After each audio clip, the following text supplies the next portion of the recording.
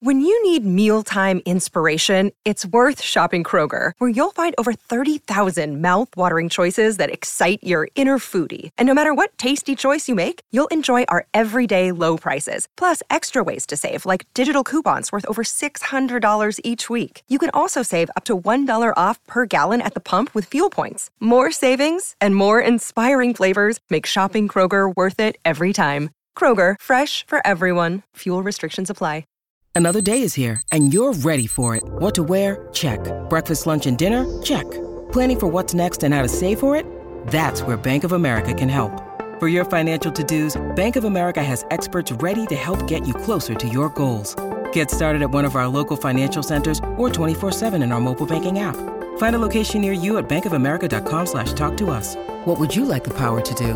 Mobile banking requires downloading the app and is only available for select devices. Message and data rates may apply. Bank of America N.A., member FDIC. Welcome in, Rose City, to another episode of Soccer Made in Portland. Ryan Clark here with Chris Reifer. And Chris, it is a gorgeous late August afternoon this Thursday that we are recording this podcast. It is Seattle week, and the Portland Timbers are set to take on the Seattle Sounders tomorrow. How are you feeling right now overall? Too hot, first of all. First of all, it is not a too hot still. It's been a week of soccer here in Portland since we spoke last. I mean, to be fair, most of the soccer, well, some of the soccer occurred outside of Portland. The most disappointing parts of the soccer occurred outside of Portland. But yeah, I think since we spoke last, the Timbers and Thorns have combined for 4 losses. Is that right? That would be correct. Yes. That would be correct.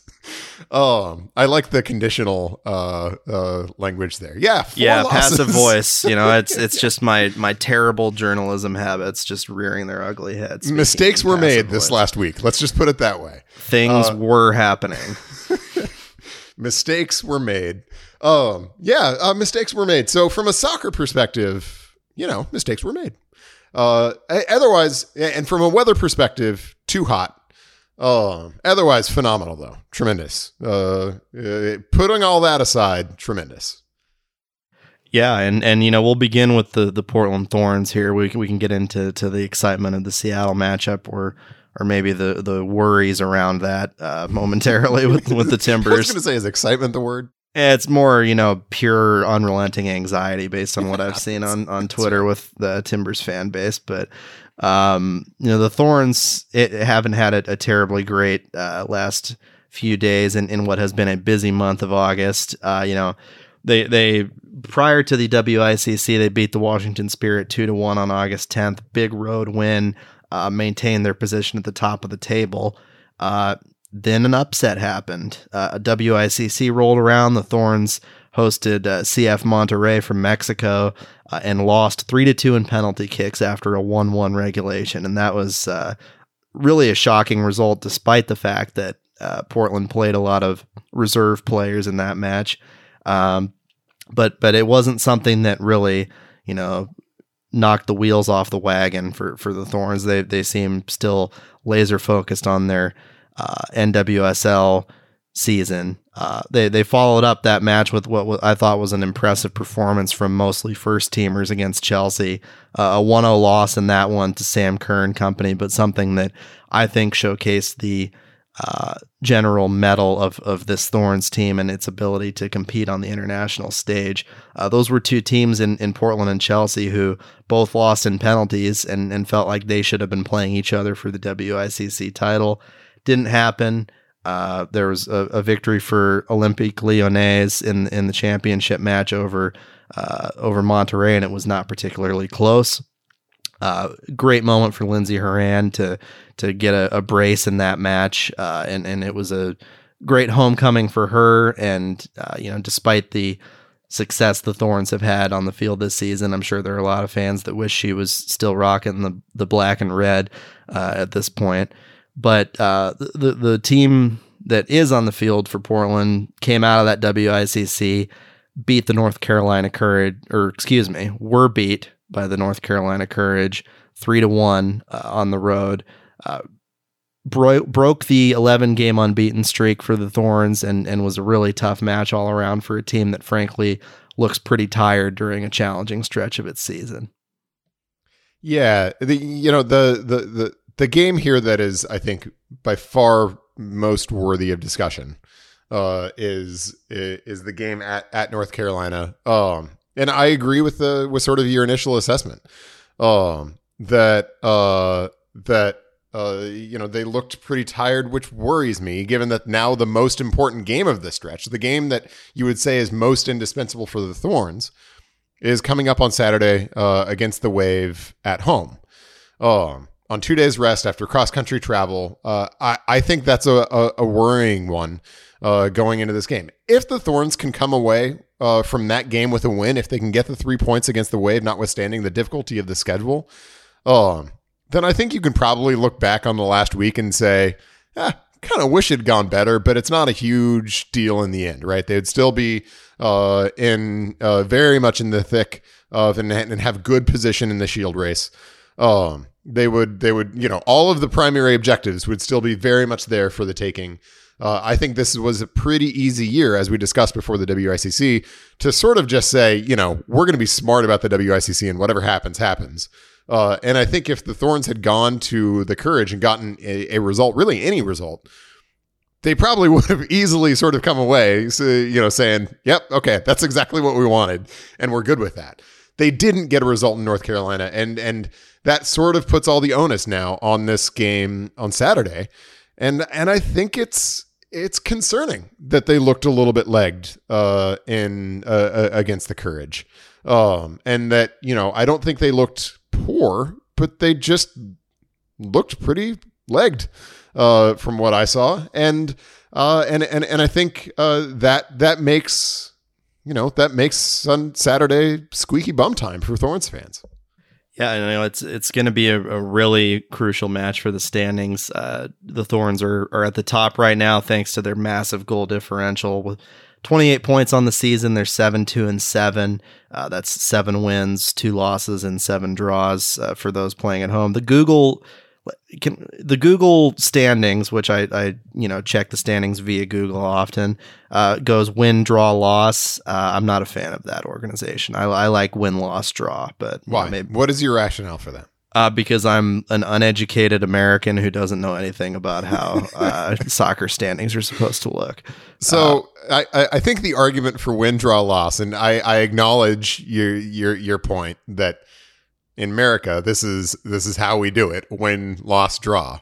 If you ain't first, you're last. Ricky Bobby. That's right. The argument for win, draw, loss is that it's quite intuitive, because a win is the best, a draw is the second best, and you get a point for it, and then a loss is the worst. And so it has the nice, logical flow to it. That I think if we sat for a moment in a quiet moment and reflected, we may be compelled to change our ways. Not me, man. No. You're like, no quiet moments for Ryan Clark. Yeah, no, I'm good. I've done plenty of reflection. So the 28 points for the Thorns is a tie with 2 other teams, San Diego Wave and Houston Dash. Kansas City is making a run and has 26 points right now in 4th. So yeah, this game against the Wave, I mean, winner of this one has the Shield race in its hands, and Portland has a game in hand on San Diego, but you still don't want to be 3 points behind.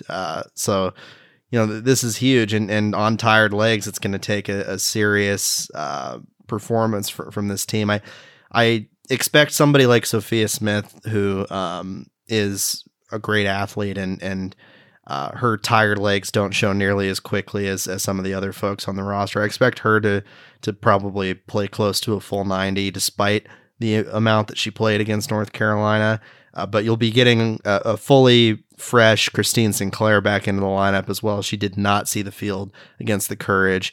Morgan Weaver is another one that will likely see some extended minutes. And then the rest of your lineup essentially has either played both the Chelsea game and North Carolina or played heavy minutes against North Carolina. So the challenge for the Thorns is going to be finding the right mix of reliable players in order to avoid getting down early and having to fight even harder to claw back against San Diego, to contain Alex Morgan, who's been on fire and leading the league with 12 goals this season. Sophia Smith tied for second with 11. It's as good a matchup as you're going to find in NWSL this season. Should be on national TV, in my opinion. They should be able to flex these games the way that other sports leagues do, because it's too exciting and too important to the standings for this not to be on national TV. So I think my record as a Reen Wilkinson stan is pretty clear. Unimpeachable, I would even go so far as to say. I do want to take a moment, though, to talk about some of the lineup selections between the Chelsea game, when they did start not complete starters, but a decent number of starters. And pretty good portion of the lineup. Yeah. I mean, there was a lot of players that played in that game that I did not expect to play as long. And had them play a fair amount. And then went with a mixed lineup at North Carolina, sort of putting them now in the position where they are. Do you think Wilkinson managed this turnaround the right way? I'll ask the question first, and I will reserve my hot takes for after you go. You know, when she rotated the lineup heavily against Monterrey, I thought, okay, this is just going to be the attitude for the entirety of the tournament. You know, they've talked already at length about the fact that an NWSL play is frankly more important to them than this WICC. And then the Chelsea game happened, and they rotated a ton of starters back in, including Christine Sinclair, your aging superstar. It's a little confounding. I'm not sure I agree with the approach she took. I don't think that, I think it's important to showcase yourself on an international stage against a team like that. But in the third place game, when they're in preseason and, it's going to be tough going regardless, I'm not sure I agree with the tactic that she put forth, because it, in a lot of ways, limited their ability to connect and succeed on the attack against North Carolina. Yeah. They weren't able to come back because of it. Not having Sink out there, not having Morgan Weaver out there, limited minutes for other key contributors along the back line who frankly just couldn't handle much more than that, just because of the physical limitations of playing so many games. I'm not sure I agree with her approach for the last couple games. I see where I think Wilkinson is coming from, at least, because she has gotten some really, really good performances from her depth over the course of this year.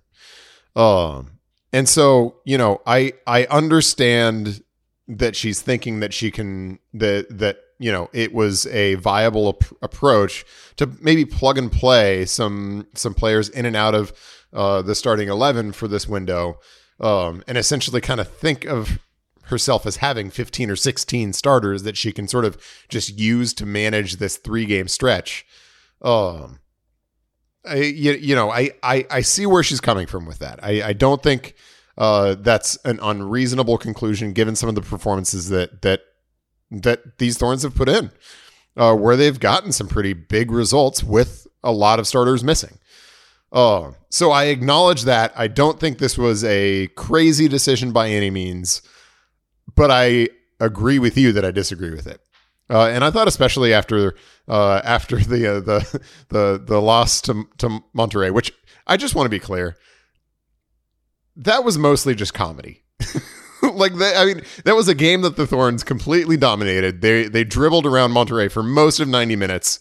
They got the one goal very early on, but then it was almost laughable the extent to which they failed to ripen the rest of the chances that they should have had, and failed to get that second goal. And the longer that went on, the more just inevitable it felt. It was just like, I've seen this script before, where Monterrey is going to nick a goal at some point to equalize. And so, that was sort of just comedy. The stakes couldn't have been lower. And I came away from that 0% concerned about anything. And I thought after that, especially, I kind of had in the back of my mind as I was thinking through the way they do this window, I was thinking, you know what, if they get into the final against Leon or if they get into the final against Chelsea, maybe then they do play a couple more starters. Just because, you know, it's a final, it's a game that obviously has an audience to it. Maybe they feel like they should put a foot forward and play some starters and try to win it again on their home field. I probably still wouldn't have, just because I'm, you know, stubborn. But once they were in the third place game, I was like, oh, no way. Like, this is going to be, like, there might be an invitation to like open, like, you know, come play if you want to throw on some boots and play for us in this game. Pull some folks out of the Riveters, maybe. I thought there was no way, given that they were in the third place game and given what they had coming up later this week, that they'd play starters. So I was pretty stunned when I saw that team sheet against Chelsea. And you know, again, I get it. It's a game that does have some eyes on it. It's against a good opponent. All of those things, but I think it was. I mean, I think it forced them to make some harder choices for the game at the Courage that was just so much more important. And now having you know, sort of mixed the lineup against the Courage, which was probably the choice that they had to make at that point. You know, and not getting the result there. Now they've got a lineup that's going to be at least half pretty tired legs. Coming back home against a fully fresh Wave team in a game that's kind of a must win if they want to sort of see through all the tremendous work they've done to this point in the season. So I don't agree with it. I think it's the way they ultimately ended up managing it. You know, I understand the rationale. It has, you know, backfired pretty hard on them though. In a way that you know, although I wouldn't say was necessarily like a foregone conclusion that it would work out in this way, like this was always an outcome that you could see happen, and I think they're feeling the pain of that. No doubt, and we'll see how they react to it with that game. Big game on Saturday. That's going to be a fun one. Paramount Plus, folks, and Fox 12 Plus. Tune in 7:30 p.m. Thorns take on Alex Morgan and the San Diego Wave. As good a matchup in American soccer as you are going to find. So that'll be a fun one. Fun weekend at Providence Park. Would be more fun if like both teams were coming into it with a little bit more, you know, momentum. Mostly talking about the Timbers there, but let's talk it's about been a long those time guys. since we've had a weekend this fun at Providence Park. Yeah, it's no doubt going to be a really fun weekend, regardless of the current team's forms. You know, the Thorns are obviously one of the best teams in NWSL, so anytime you get to go out and see them is a treat. But the Timbers, a rivalry match, can maybe rescue the joy from what has been a pretty joyless stretch of soccer. Not pretty joyless, extremely joyless. Like thoroughly joyless. Yeah. So much so that 4-1 they were defeated at the hands of Sporting Kansas City on Sunday. I did not get a chance to watch the full game live. I did, however, watch the highlights and segments of the game on television afterward. And I saw the tweets. I saw the pain. I read the stories, and boy, howdy, was that an ugly, ugly match for the Portland Timbers. One that you and I talked about as a must win. And, you know, that's a sports journalists and analysts cliche, the must win. But it was, you know, it was, you can't get smacked to either. You know, you could lose potentially in like a weird game because MLS is weird. And, you know, if you lost like 1-0 or 2-1 or whatever, I think that people might have forgiven it a little more than they did, but they got whooped 4-0 until the final few minutes, and then 4-1 because of Seba Blanco putting one home. 3-1 loss to Toronto before that. 7-2 in 2 road games that you hoped to at least get 3 points, if not 4-6 out of. You're coming home to play a Seattle team that's in the hunt with you and is in better form than you are. And the road team has advantage in these matchups, as we know. Slightly better form. Slightly better form, I would say. Maybe. Yeah. Sure. Nobody really knows anything. But the Timbers suffered what was really a deflating loss. And I thought something that, I was asked about this on another podcast this week, if I thought that the sky was falling, if I thought the season was essentially over because of this loss, and I'm starting to honestly lean in that direction. I think you're talking about on the power ranking show with the realtors at MLSsoccer.com. Yes. Yeah. Good folks over there. Love them. Yeah. I agree with you. The sky is pretty darn close to falling. And look, I say that mostly because I don't see simply making the playoffs as some sort of a shibboleth of a successful season. I think if you make the playoffs in 7th or 6th or whatever, and you go travel to the second and third place team, get whooped, and end up coming home, and your playoff experience is exactly 90 minutes long. As I've said, I don't think that goes on the resume. And there's nothing that I've seen from the Timbers that suggests to me that they're capable of more than that. And I think the performance at Kansas City was horrible and difficult to understand, right? Difficult to understand because that game, the stakes of that game were very obvious going in. That is a game that they should have been fired up for. They had a full week of rest.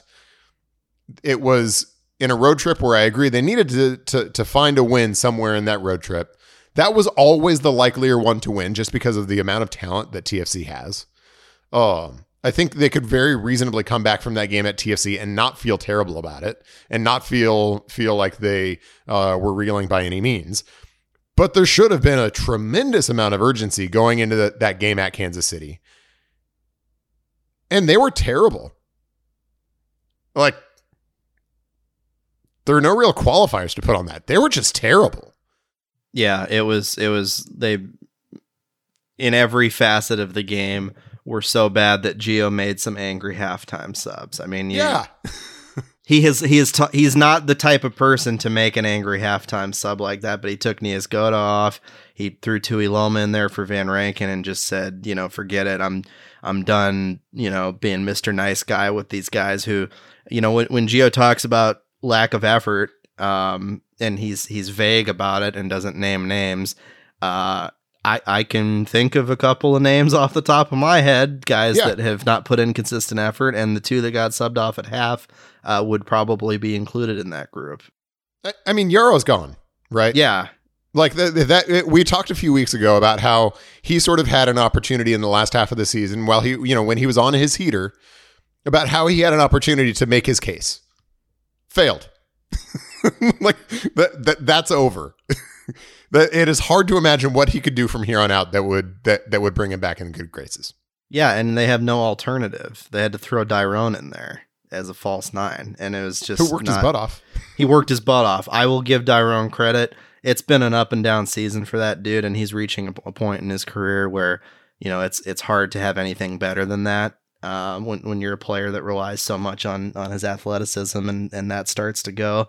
But he worked his butt off, and I thought that just looking at the film from the game, Sebastian Blanco clearly still has that urgency, that fight, and that anger to continue to compete. I'm not sure a whole heck of a lot of his teammates do, and I've loved what I've seen out of Alija Ivacic, despite the lambasting he's had to deal with because of the struggles of the front of the back line. I appreciate Bill Tui Loma for what he's contributed in the way of set pieces, headers, and general, winning attitude. Always have to mention range of passing when you're talking about Bill's qualities. Yeah, he's been good, but start of the season, Gio was talking about the fact that they had 4 starters at center back. I'm not sure that they have more than one at this point. Dario Zaparic and Larisse Mabiala being your regular starters very clearly has run its course, particularly with Mabiala, who is a great guy and a super friendly personality around the team. But age and injury history seems to be catching up with both him and Zuparic to a point where they can't keep up with anybody. And then Bill has been, despite a very strong start to the season, been very inconsistent in terms of his marking in the last several matches. And Zach McGraw, he's got the tools, but he's young, and it seems like every time he goes in, 5 minutes later, he's got a yellow card. He's on a yellow. Yeah, so it's that position in particular, I think, is becoming more of a glaring issue as the season wanes on. It makes sense given the age at that position and the wear and tear that can occur over the course of a season, and the just complete lack of help they've had at right back from Van Rankin all year. Speaking of right backs, just to stop this pure negativity that's been spewing from our mouths the last several minutes. Juan David Mosquera arrived in Portland today, so that's cool. He was at PDX. They flashed a photo of him. Great smile. The Colombian guys that play for the Timbers all have amazing teeth. Just got to say that. And it's a positive thing to see generally for the team, even if he doesn't play like at all this season. To have a young player with promise coming in that will certainly fill a position next year. I now think he'll play, by the way. Honestly, Why not? Why not? Why not? Keep throwing stuff at the wall, see what sticks. He very likely will not be available tomorrow for Seattle, but beyond that, give him a shot, man. What do you have to lose at this point? And here's the thing, that's an important position for them to try to start to figure out.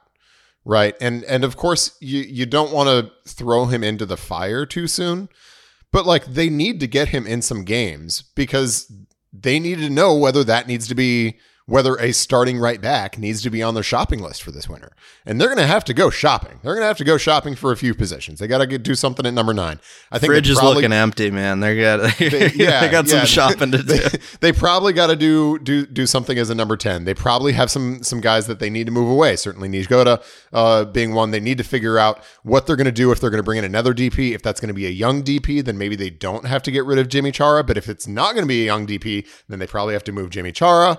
I agree with you. They probably needed to look at doing something different personnel wise at center back. And I think they need to figure out whether they also need to go out and get a starting right back because they don't know if they're going to be able to put Mosquera in sort of from the jump. And so figuring out that variable at least is kind of one of the things that they can start on now. And look, I mean, if they agree with the assessment, with my assessment that this doesn't look like a team that is likely to sort of rise like a phoenix from the ashes, and I think they probably agree with that if you were to give them truth serum. I mean, that's one of the data points that you kind of need that maybe you can go get now in the last 6 weeks or 6 or 7 weeks of the season. So I, before I was saying, I don't even know if he's going to start, more than a game or two. Now I think he probably starts because why not? I think you probably, once he can get in and get fit, which is a real question because he's, coming off an off season now. Or at least an extended layoff, given how long this transfer has dragged out. I think you probably have to get him in as much as you can. But it's not great. And I think there are a lot of guys now who should feel like they're kind of playing for their jobs.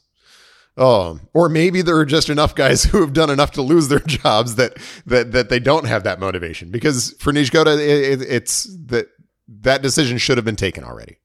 For JVR, that decision should have been taken already.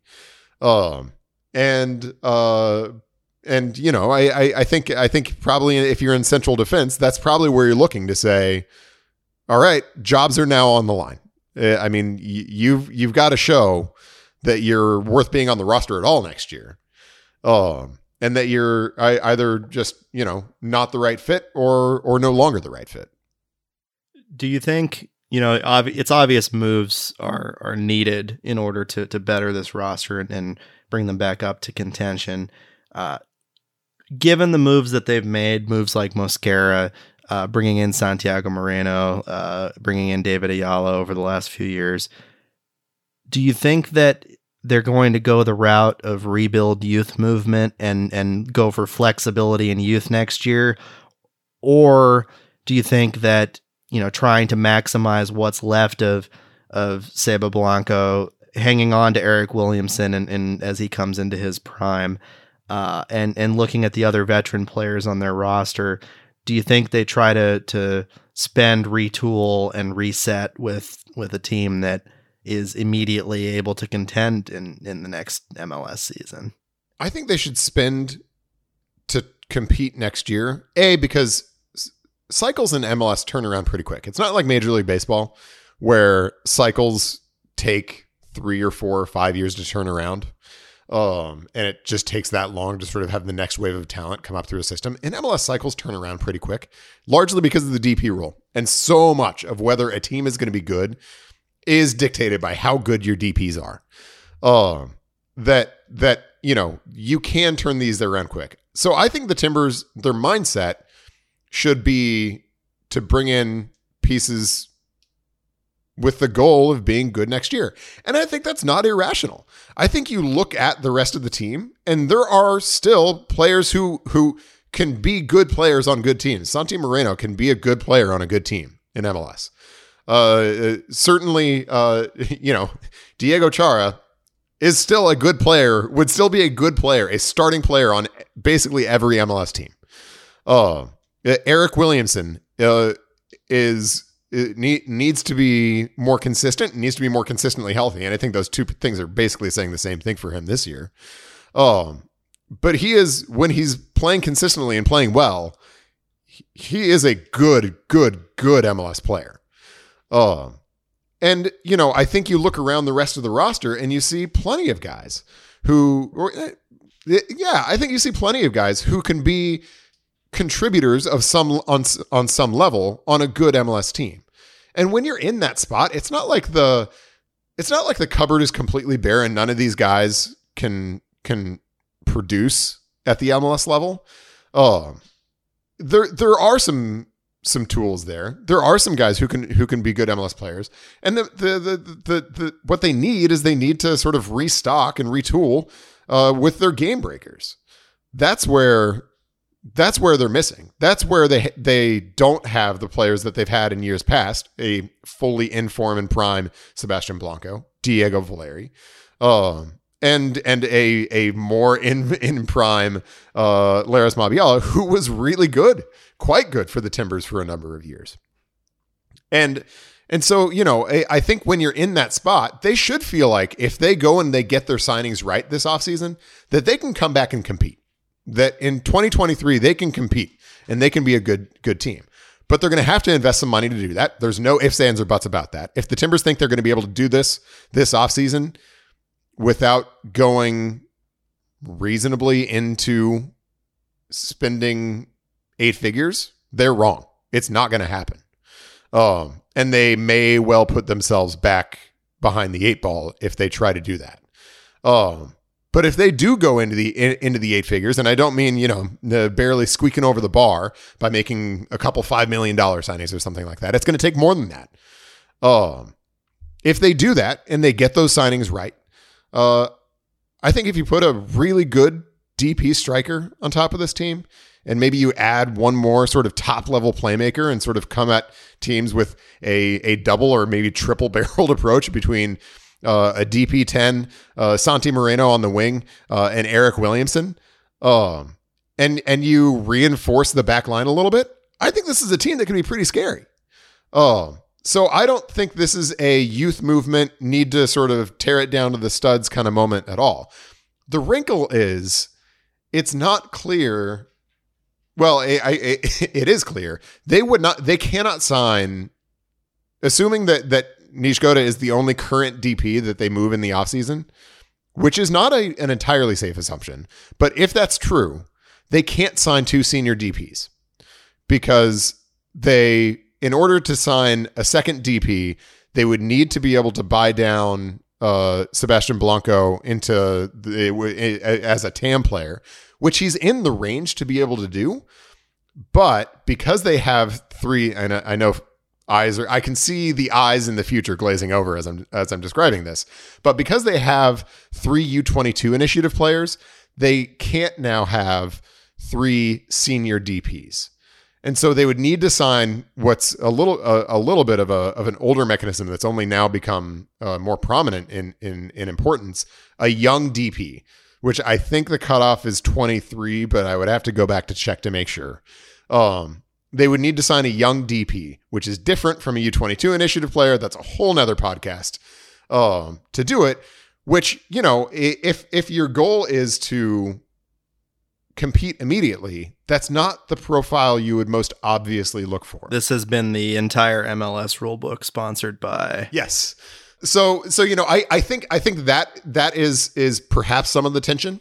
And frankly, if you want an immediately plug and play, ready to go young DP, you usually have to spend insane amounts of money to do that because teams don't part with already established, already developed good young players for cheap. Which is why I think the question of whether Jimmy Chara is with the Timbers in 2023 is a real question. Because if they move Jimmy Chara, don't want to startle anybody, in the offseason, then they could go out and sign 2 senior DPs and still be compliant. So those are the machinations and why it's not an easy question to answer. But in any event, I don't think that they should be looking beyond 2023 to compete because I think they can win with Santi Moreno. I think they can win with Eric Williamson. I think they can win even with Christian Paredes, who I think has had, when he's been healthy, a pretty good year. Diego Chara is still a winning player. I think Claudio Bravo is a winning player. I think Alija Zivicic is a winning player. So there are guys there, and they should feel like they can compete in 23. But it's going to take real ambition to do it. No doubt, and I'm interested to see the machinations of it, the different moves they make this offseason, and I'll be monitoring that as closely as I can as we progress to that point. I think just as putting a pin in that for future podcasts, I think it's kind of funny that we're already conducting a post-mortem analysis at this point when, you know, the Timbers are 1 point off of the playoff line, but you know, it's me just playing devil's advocate there only because, you know, I agree with you. I think that things are heading in the wrong direction, and, you know, a win over Seattle on Friday could potentially shut us up for a few podcasts or one podcast, maybe one podcast. Maybe nothing's ever going to really shut us up. One podcast. I will not talk about the moves they need to make in the offseason for one podcast if they beat Seattle this weekend, which, by the way, would get them Cascadia Cup. That's not a small thing. That is no small thing. First one in the Gio Savarese era. That's true. It's an important game. But look, I mean, as we've said before, 1.2 points per game ain't shoot. And even beating Seattle this weekend isn't going to get them significantly higher than that. And, you know, even if they sneak into the playoffs on 1.3 points per game or something like that, doesn't go on the resume for me. Yeah, but hey, at least I'd get to fly to Austin, right? Yeah, that's been fun in the past. Yeah, I've never been to Austin, Texas. Austin's nice. I like Austin. Nice town. Some amazing food. Great food in Austin. The Timbers, though, in their 2 experiences there, a third one's coming up, have played horrible soccer in Austin. Yeah, we'll certainly have an Austin game to talk about on next week's podcast, and then I can either continue my dreams of endless barbecue on the company dime, or I can see those dreams dashed by the gentlemen that are playing soccer down there who are currently enjoying said barbecue. What's your barbecue protein? Your go-to? Oh, fatty brisket. So you're a point end brisket, not a flat end brisket. Okay. Yeah. And burnt ends are great. Pork belly burnt ends specifically if we're talking specificity with the barbecue. Love a good jalapeno cheddar sausage.